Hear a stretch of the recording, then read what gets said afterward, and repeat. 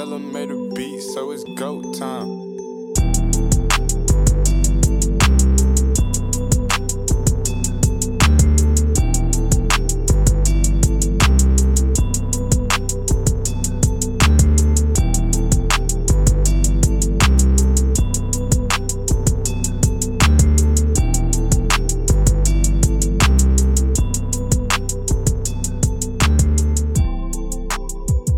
Welcome back, ladies and gentlemen, to another edition of the Core 4 Podcast, a podcast under the Grizzly Bear Blues Podcast Network alongside GBB Live, the 3&D Podcast, and the Starting 5 Podcast. Make sure you're liking, subscribing, downloading, whatever you need to do on the Grizzly Bear Blues Podcast Network on Spotify, Apple Podcasts, Google Podcasts, Stitcher, Megaphone, iHeartRadio, or wherever you get your podcast. And Grizzly Bear Blues is a blog under SB Nation. You found the web at grizzlybearblues.com or on Twitter at SBNGrizzlies. I'm your host, Parker Fleming, and with me today is someone who actually just wrote a very good piece regarding Desmond Bane and Xavier Tillman, among other Grizzly draft targets over the past 2 years. Big Nate Chester. Nate, what up? Parker, I'm feeling pretty anxious right now, to be honest with you. That piece, I agree that it was a very good piece that I wrote, and I think everybody should go check it out. But I'm anxious for reasons that have nothing to do with basketball right now. You want to know why? Why is that? So I ordered a PlayStation 5 from Kohl's, of all places, late Saturday night, like around 12:05 in the morning or 12:05 in the night, depending on how you look at it. And I thought it was way too good to be true because my order went in with like no problems whatsoever. And that appeared to be the case for a bunch of other people. So you're thinking to yourself, okay, this is probably not good. There's probably a catch to this. So I get a confirmation email the following morning, and for the last 2 days, people have been receiving cancellation emails where Kohl's is saying that they sold more stock than they actually had, and they've been canceling those previous confirmations. Now, I'm about 2 days in now, and I have still not received a cancellation email, but I've also not received a shipping email. So I've been anxiously refreshing my email. It's what I was doing before we started this podcast, and it's a stressful time, man. It's a very stressful time. I understand that. I am currently in the market for PlayStation 5 as well for a Christmas gift. Inside scoop, I heard the Target is doing a release on Wednesday. I don't know what time. I thought Walmart's doing it on Wednesday too. Probably. They're pretty in sync, but we don't know what time. That's what the most stressful thing is. I don't know what time they're doing these releases. So I'm like, okay, looks like I'll be on Target's website all day trying to see if I can get that PS5. But we're out here trying to catch up with the times.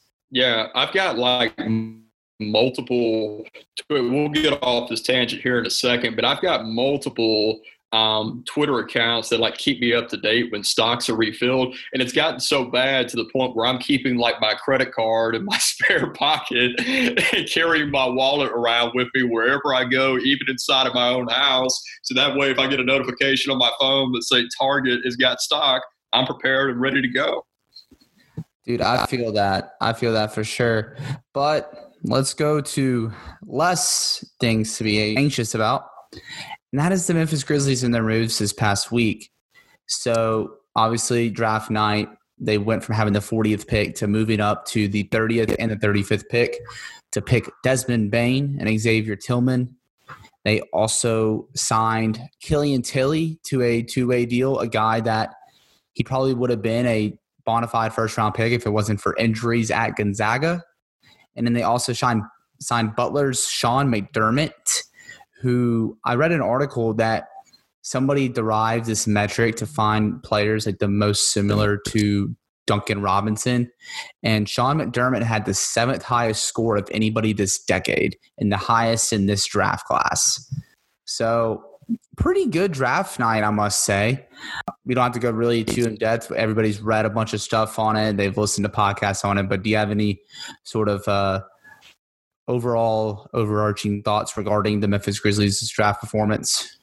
To the point that you made about Sean McDermott, I do find it a little bit hilarious how Duncan Robinson was this, for lack of a better way to describe him, this random white wing that went undrafted that the Miami Heat were able to Coop up for nothing in the offseason before this previous season. I think they got him in training camp. It wasn't like they got him in the middle of the summer either. And no, he played some games for them at the end of the previous season, and then he exploded this season, and now everybody is trying to find the next Duncan Robinson at the tail end of the second round. In the first round, that's why Aaron Nesmith went 14th to Boston using the Grizzlies pick. Aaron Nesmith was 13 years old when the Jeff Green trade happened, and he finally comes home to roost for the Boston Celtics this year. So I'm sure Danny Ainge is happy to have received the 13-year-old from that trade that he always wanted to. He never wants to acquire anything meaningful, but, he can do him. But the Grizzlies made another trade with Danny Ainge, and this is one that they're almost certain to win, and trading 2 future second-round picks for the 30th pick, which they used to select Desmond Bane. I'm going to borrow a point that our friend Kurt Seriousface, I believe he writes for the Dallas Mavericks SB Nation site, and he made this point under my article here today. And he said, when you get your guy, it informs your philosophy. And what he meant by that is, so the Grizzlies have Ja Morant. They have their centerpiece, and really they have that in Jaren Jackson Jr. as well. So you got your 2 franchise centerpieces, the 2 guys that you think are going to be all-stars for years to come for your team. And when you have that foundation in which to work with, that opens you up to target role players who are going to accentuate their strengths. They're going to align with their strengths of what they bring to the court. The Grizzlies don't have to take these high upside gambles with someone like, say, a Jaden McDaniels or someone like that. When there's someone like Desmond Bane, who I've made the point, there's no reason why he should have fell 30 in this draft. He's a 6'6", 220-pound swingman, a 44% three-point shooter in college, an excellent high IQ defender, showed his chops as a secondary playmaker, averaging 4 assists a game last year for TCU. He's also an impressive 3-level scorer. It's rare that you find guys at that point in the draft who seem to have little to no weaknesses of any kind. And we can have a discussion about what Desmond Bane's ultimate upside can be. I think it's higher than most. I think there is a very real world where he becomes the 3rd or 4th best player on the next great Grizzlies team. But that's not really the point. The point is that the Grizzlies have the leeway in having those 2 franchise cornerstones to go out and target players like Desmond Bane and Xavier Tillman, who will absolutely not fail. Xavier Tillman is not going to fail. Desmond Bane is not going to fail. Those 2 guys will be rotation players for years to come. Maybe they can be more than that. We'll have to wait and see on that. But you take the perceived lower upside but the higher floors, and those are the type of players that you should target when you have your 2 franchise cornerstones. Yeah, for sure. And yeah, I actually have the funny take where I think it's funny that the Celtics, they used that pick from the Jeff Green trade, and they acquired somebody that could end up probably being worse than the guy they traded to the Grizzlies in a draft night deal. Like, I think Desmond Bane's a more surefire prospect than Aaron Nesmith, despite what the 3-point percentages and the common perception of ageism always says in the NBA draft. But I think Desmond Bane was a home run for the Grizzlies. When the Grizzlies made that trade at 30, both Bane and Tyrell Terry, who had worked out for the Grizzlies prior to the draft, were on the board. And I was going to be ecstatic either way, because it was very comforting to know that, especially with this track record, the Grizzlies made that move with intention to get a great prospect, and I just knew that it wasn't going to fail, whether it was going to be trading up to get Desmond Bane or trading up to get Tyrell Terry. It was going to be great. And now it all, like you said, like, he has upside better than, I guess, his archetype of a 6'6" wing with a -2 wingspan, as he has a 6'4" wingspan, who's also 22 years old, because of his 3-level scoring, his secondary playmaking, something I'm writing on for Grizzly Bear Blues tomorrow. And it's going to really bolster this Grizzlies wing depth, as really right now, like, obviously the starter level guys you have are Dillon Brooks and Justice Winslow. And Justice Winslow will likely be missing the start of the season. but also he adds size there where the Grizzlies bench, their wing core is Grayson Allen and DeAnthony Melton, who are great in their own regards. Grayson as a great three-point shooter and DeAnthony Melton as a great glue guy who's going to rack up steals and can serve as a secondary playmaker alongside Tyus Jones. But Bane is just a nice little X factor where if that three-point jumper hits and he's also making those same reads as a secondary playmaker, averaging like, even if it's off the bench, averaging like an assist and a half or 2 assists a game, it's going to open up the offense a lot for the rest of the Grizzlies perimeter core, whether it's John Morant and Tyus Jones or whether it's Dylan Brooks and Grayson Allen, DeAnthony Melton, at least in the short term before Justice Winslow's return from injury. Yeah. So let's talk about Bane specifically, and you talk about his skill set as it relates to his upside. And I think I made this point to you last week on draft night. How many role players can you think of in the NBA? And let's just assume that Bane's skill set for the most part translates from what he had at TCU.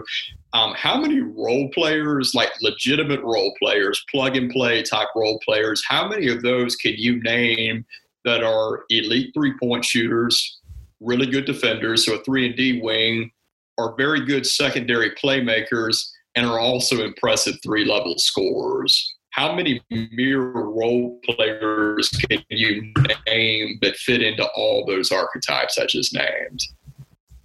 I think Malcolm Brogdon fits into that archetype. That's somebody who the Ringer's Kevin O'Connor compared Bane to in his draft guide, especially when he was in Milwaukee, because he had Eric Bledsoe, who's kind of like who's their de facto point guard, Giannis as their primary playmaker, while Middleton was also evolving as a all-star level playmaker.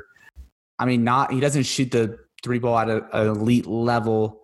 I mean, his intangibles and stuff. Another Ringer comparison was like Alex Caruso. And I think that's a good little like short term, like rookie year comp would be somebody like Alex Caruso. I'm honestly currently looking at the 3-point percentage list for the entire NBA. There's, as far as when you factor in it doesn't show it in Memphis, but Justin Holiday is not necessarily a bad one either. Like, he's a really good 3-point shooter that really didn't get to show that in Memphis.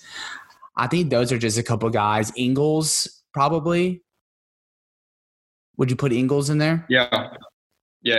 Joe Ingles is another good comp. Norman Powell? Yeah, Norman Powell. Guys like Joe Ingles and Norman Powell, I think, are like two guys who I think Desmond Bane should really look to model his game after. And, he mentioned Joe Harris as somebody he would like to model his game after. And Joe Harris is phenomenal for what he is. There's a reason why he's projected to make about $18 million a year in the contract he receives this offseason. He's one of the game's best snipers in the modern NBA, which prioritizes three-point shooting and spacing the way that it does. But I think Bane projects to have a little more in his bag than Joe Harris does, especially on the defensive end of the court. And, he's going to go through a transition. I don't think the game's going to come as easily to him in the NBA as it was at TCU, nor should we expect it to. But if his skill set on each side of the court and how that presents itself in different ways, for the most part, ends up translating from college to the NBA, he could be more than just the plug-and-play role player that many people think he's going to be for the Grizzlies. And most likely scenarios, that's what he'll be for the Grizzlies. You and I both think he could spend extended time in the starting lineup for the Grizzlies this year, especially with Justice Winslow and Jaren Jackson Jr. outside of the starting lineup to start the season. But a couple of years down the road, he could become a very premium elite role player in the mold of a Malcolm Brogdon, even though Malcolm Brogdon has become basically a tertiary star in his own right at this point, like he averaged 18 and 8 in Indiana this year. But someone like a Joe Ingles, someone like a Norman Powell, he could be those guys and perhaps a little bit even more than that. And I won't be surprised if that ends up being his end game in the NBA. For sure. Yeah, I do have to take that. I think that Desmond Bane could start over Dylan Brooks by the All-Star break. I was talking to Brandon Abraham about this too, because there's this kind of growing assumption within Grizz Twitter that Desmond Bane will probably start opening night in place of Justice Winslow. But Brandon was telling me that he thinks he can see a scenario where Coach Jenkins rolls with more of the guys that played last year ahead of Bane, at least to start the season, whether that's starting Grayson Allen alongside Ja, Dylan, Clark, or Kyle Anderson, and then Jonas Valanciunas, or starting DeAnthony Melton in that 2 spot. And I'm personally more in the party where I would rather start Grayson if that's the case, because splitting up that bench trio of Tyus, Melton, and Clark, while also adding Desmond Bane in there, like that was already a top 10 level bench last season. That could be one of the better benches in the NBA. Granted, I don't think anybody's touching the Lakers bench. I mean, they just added the 2 finalists for 6th man of the year. And they still have guys like Kuzma and Caruso that will come off the bench too, so they're going to be awesome. But I think Bane's just a real luxury, because with his size and his skill set, he gives the Grizzlies options to where you can start him at the 2, you can start him at the 3, you can have him come off the bench, and you're not really going to miss a beat either way. I don't think enough people are talking about, maybe the wingspan could be a little bit of a limiting factor in this, but he's got some potential as a small ball forward, depending on what the lineup is. And, you look at his obvious frame, he's 6'6", 220, and he's obviously built, but my goodness, just go look at some of his pictures if you haven't already, and look at his arms and look at his shoulders, and he would be more than equipped to match up with even some relatively physical fours in the NBA, depending on what the matchups are. You can use him 2 through 4 on extended periods of stretches throughout games, and he provides that versatility that you can use either in the starting lineup or off the bench, and he is a luxury for the Grizzlies, like you said, in that way. But I do think it's going to be a little bit comical when you see a bench lineup. You got little Tyus Jones, you have thin DeAnthony Melton, and then at the 3, you've got Desmond Bane, who is just built like an absolute truck and is the biggest guy coming out of that bench lineup. That size gives him the leeway to be more versatile than the other wings in the Grizzlies rotation. And it could be very interesting how Taylor Jenkins uses him in that way. Oh, yeah, absolutely. And Bane, like he has has a very nice build at 6'6", 215, even though the wingspan theoretically limits him. He also has a very low center of gravity where, like you said, he can man some minutes as a small ball 4. In the last 2 seasons at TCU, he averaged 5.7 rebounds and 6.3 rebounds. So it kind of is going with the mold that Grizzlies are trying to look for and getting strong positional rebounders to offset Jaren Jackson Jr.'s rebounding woes at the moment.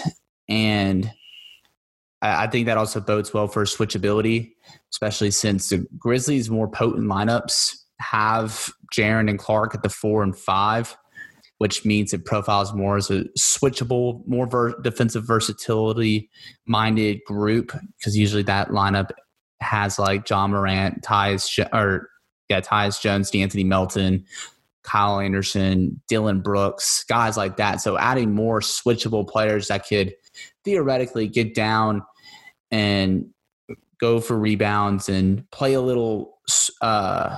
some small ball positions, I think that bodes well. And I mean, I'm just excited that not the Grizzlies, yes, in the grand scheme of things, they drafted a shooter, but they drafted somebody who could be much more than a shooter. He could be a secondary playmaker and an elite role player. I think we might as well have elite role player as a tagline for our podcast, because we literally bring up quote unquote elite role player almost every podcast episode. And I think Desmond Bane can really evolve into that and evolve into a guy that's a winning player who ultimately outperforms his status as the 30th pick in the NBA draft.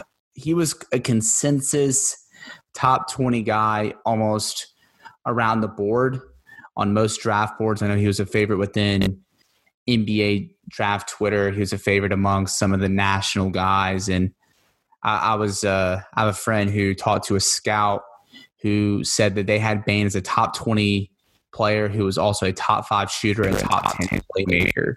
So I think Desmond Bane can absolutely end up becoming the steal of the draft. And for the Grizzlies to get highly regarded as the 2 biggest steals in the draft and back-to-back draft classes with Brandon Clark and Desmond Bane, that's just absolutely awesome in my mind.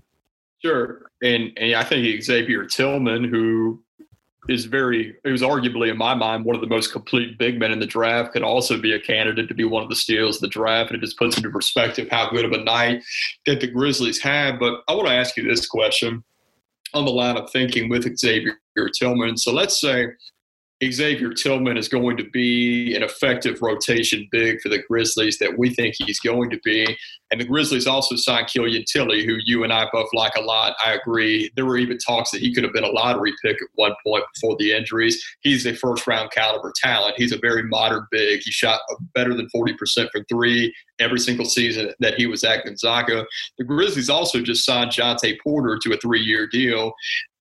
With all of that in mind, so the Grizzlies' big rotation is now Jonas Valanciunas, Jaren Jackson Jr., Brandon Clark, Xavier Tillman, and then you also have Killian Tilly and Jontay Porter somewhere in the mix. I want to get your take over under how much longer is Jonas Valanciunas on the Grizzlies? They're running out of real estate in their big man rotation right now. Oh, shoot. I'm going to quote many great game players out there and say life's too short to take the under. I think he'll make it through 2021 for sure. I agree. I think the development more of Tillman and Porter will have more to say with it. Now, I think the Grizzlies could very well be in the market to trade Gorgui Dieng as well as one of Guduric and Hezonja. I don't know if you could still aggregate Hezonja's money yet. I mean, they did it with Kyle Korver last year, so I don't know why you wouldn't be able to do it with Hezonja, but I assumed Dieng was getting either waived or he would be getting moved in some smaller deal because I didn't even think of him. I just assumed he'd be out going into opening night this year. Yeah, I mean, he's the highest salary right now for the Memphis Grizzlies. And he could be a guy that, they can use to help other teams get off higher contracts. I mean, if Sacramento would be dangling Harrison Barnes and trying to get off his contract so they can match Bogdan Bogdanovic's offer, I would definitely be looking at that because the Grizzlies are always in the market for big wings that can shoot and create and defend multiple positions. And I can see it, but I say it all just goes down to Tillman. The Kings, by all reports, do not want to commit money to Buddy Hield, Bojan Bogdanovic, and Harrison Barnes situation at the moment. I think the Atlanta Hawks are prepared to offer him about $18 million a year. They, by some reports that I've read, would like to keep Bogdanovic if they could find a way to deal Buddy Hield here in the very immediate capacity. If I were Kleiman, I'd be calling with Gorgui Dieng, Mario traded, right? Who? Can Hezonja be traded again? I think so, yeah. Okay, so you package Dieng, Hezonja, and I think the money would work on that, and you try to package together multiple seconds to get Buddy Hield. That's a trade worth making at this point because the Kings are just trying to get off of Hield if it means keeping and retaining Bogdanovic. And frankly, I think they're looking to move Hield anyway. Sure. I want to wrap up with talking about some of the recent wing acquisitions for the Memphis Grizzlies. And we'll get the easy one out of the way first. Mario Hezonja, do you want to keep him or no? Because he kind of stinks. He'd be pretty comical to have on this team, but I'm not. I was high on Hezonja when when he was drafted, but sure, I was too. How could I not be a fan of Mario Hezonja after he, who has generally been a relatively bad player since he got into the league, steps over LeBron James on a game-winning block? How can you not like that guy after that? You absolutely want that guy in your locker room. He'd be absolutely hilarious to have here.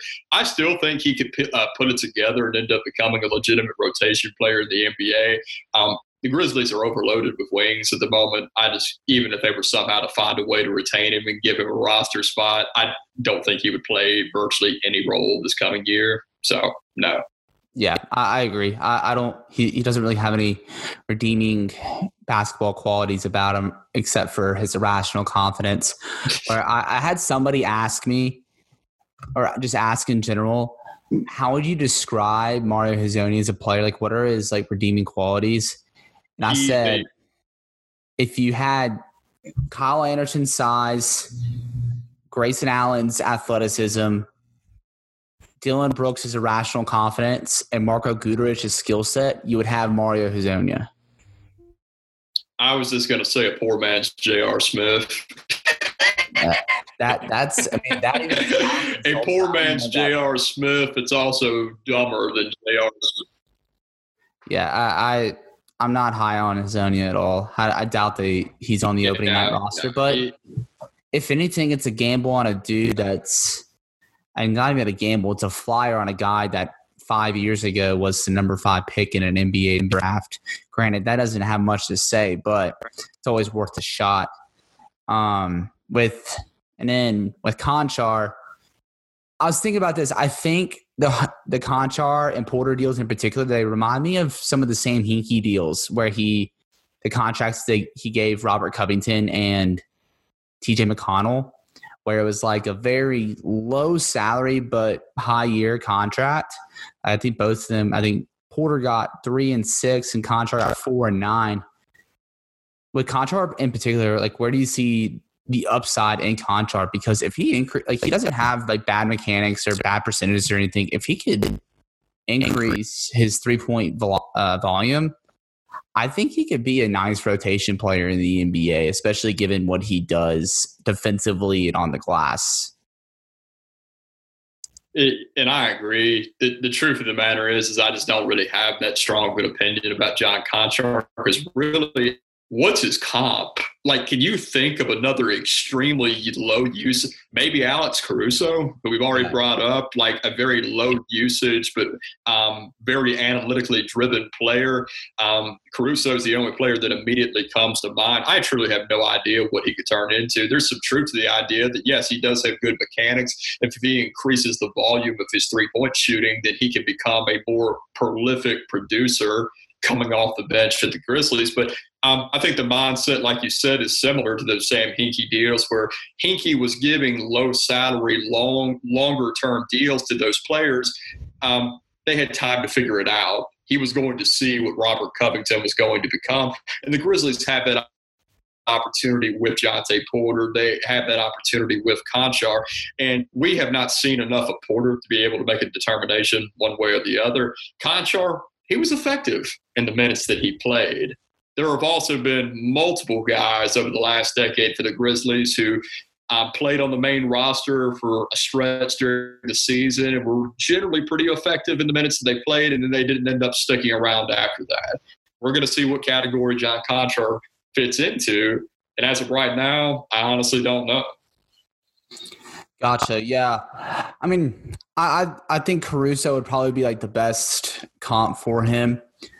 As far as next season and beyond goes, at least with this next season in particular, depth's going to be important. I think John Konchar is someone you can plug in and he'll give you about 10 good minutes because he rarely makes mistakes. He's going to move the basketball well. He's going to make the right reads. He's going to rebound, and he's going to make plays defensively. He's not going to take shots away from anybody.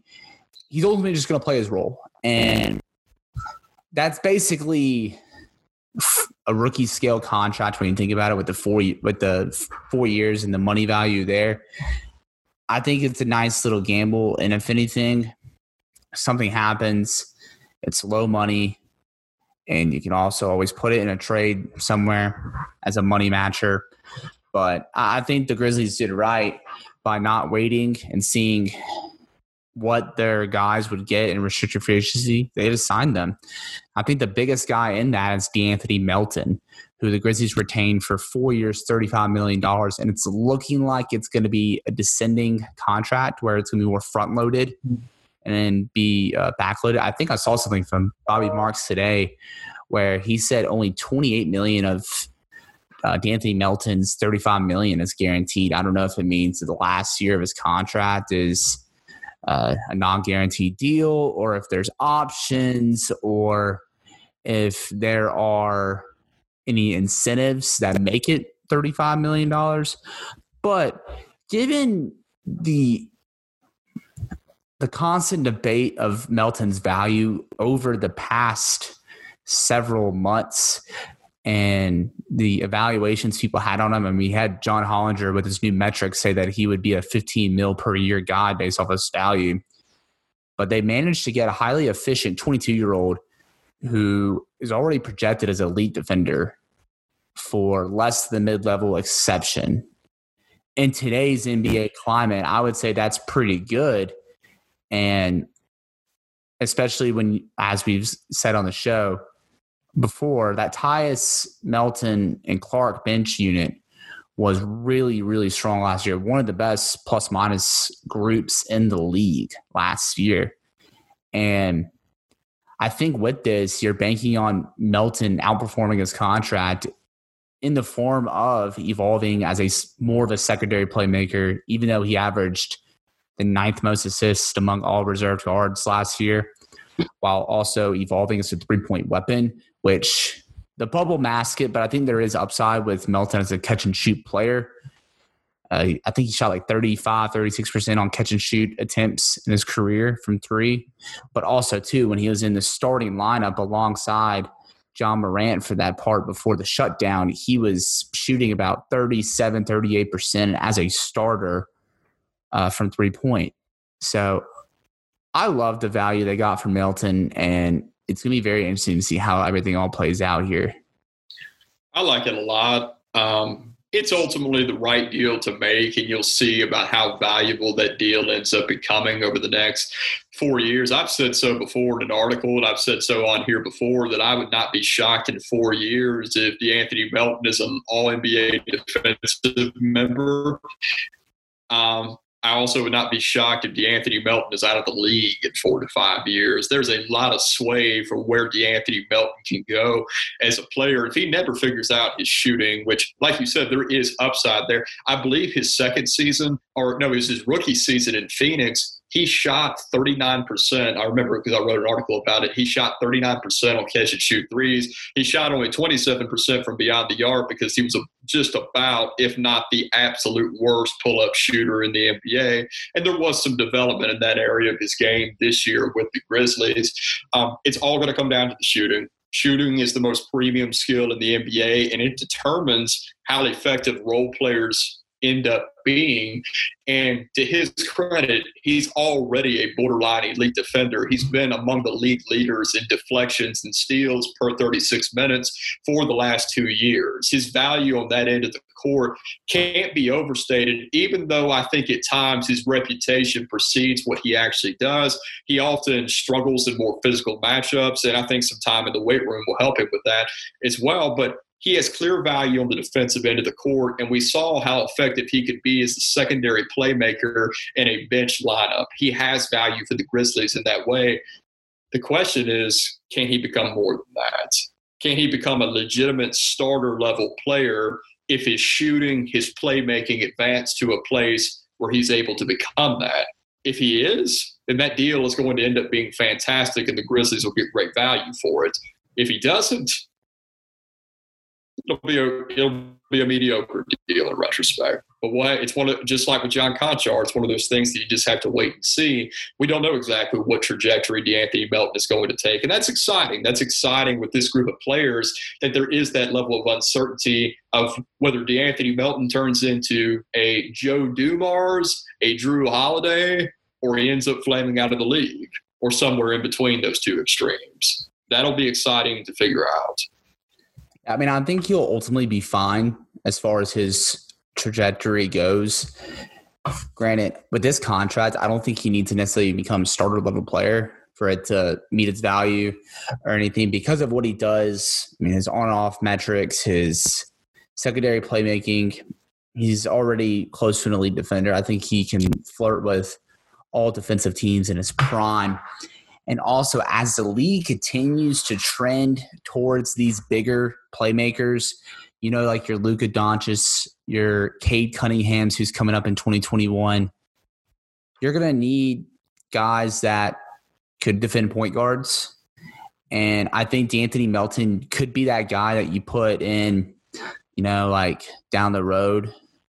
Like, he's a guy that's going to be enticing to put next to a bigger playmaker who doesn't necessarily need the ball on offense to command the quote-unquote starting point guard minutes, but he'll alleviate that responsibility by taking care of the primary creators on the defensive end of the court. I think there's upside for him to grow as a shooter. I mean, honestly, it's easy to say that we probably think shooting is the easiest skill to correct. It's all about really reps, repetition, working on your form, all that. I think it's a very good signing for the Memphis Grizzlies. And I think when you think about it, they entered the 2019-2020 season with about $40 million cap room. And as a result, they ended up trading for Justice Winslow, extending Dillon Brooks, re-signing D'Anthony Melton to below the mid-level, while also retaining nice, cheap end-of-the-bench pieces like John Conchar and Jonte Porter. I think that's probably the best use of cap space they could have used realistically, if we're being completely honest. We could have been like the Charlotte Hornets and just blown a bag on Gordon Hayward when he really doesn't fit the timeline of what the Grizzlies are trying to do. Or really, he doesn't fit the timeline of what Charlotte should be trying to do either. Yeah, the Grizzlies are not racing toward the middle. And there's absolutely no reason for them to do that, considering that even if they tried to, there's no guarantee that they would make the playoffs. And when you see how perceived and deep the 2021 NBA draft is, the Grizzlies should try to be as good as they possibly can be this year. If they somehow end up winning 40-plus games, even in the absence of Justice Winslow and Jaren Jackson Jr. to start the season, I'll throw up my hands and say I'm glad to see how much they've progressed over the last year. But there's no need to try to artificially increase the win count. There's no need to try to make this team artificially better in the moment than they're supposed to be at this time of the trajectory of their growth. Just let this season play out with the same young rotation players, the same core group of guys that you had last year. You'll get to have a greater perspective of where they're at and who they are, and you'll also put yourself in better position to add a third star in the 2021 NBA draft. The Grizzlies don't need to be the Charlotte Hornets. They don't need to be the Atlanta Hawks because, frankly, they've shown to be wiser in those two franchises, and it's going to pay off in the long term. I know you and I both believe that, because it is the wisest path forward for them in that. Absolutely, for sure. I think they're in a very good position. They're still right now in the middle of the pack without even necessarily trying to quote-unquote race for the middle like you alluded to. They have their two guys right now. They have the cap space in 2021 and potentially 2022 to go get some more guys to surround Jaren Jackson Jr. and John Morant with. We've seen the willingness for the front office to go out and get their guys through using their draft capital to move up, whether it's like this year with Desmond Bane and Xavier Tillman or last year with Brandon Clark. So as the Grizzlies continue to gain draft capital, it's very promising to see what the Grizzlies can do going forward, especially when the max contracts of Jaren Jackson Jr. and John Morant are at the top of your cap sheet and you're really more relying on the draft for depth. It's an exciting time to be a Grizzlies fan. And I think this is, for what was going to be considered a boring offseason for the Memphis Grizzlies, may not have been the most exciting, but it's definitely been a pretty successful offseason when it comes to figuring out how you're going to build around your two star cornerstones, and three if you count Brandon Clark. Absolutely, for sure. Yep, so that's about all the time we have today. Nate, do you have any closing remarks for us? I do not. I have nothing funny or witty to say. I really never do when you think about it, but I especially don't at the moment. But you can follow me on Twitter to see my attempts at witty and funny comments at NathanChester24, and you can find all my Grizzlies-related content at GrizzlyBearBlues.com. Yep. Yes, sir. Make sure y'all are doing that. Follow me on Twitter at Paca_Flocka. Follow the blog on Twitter at SB and Grizzlies. Follow the podcast on Twitter at Core 4 Podcasts with the number 4, not the word 4.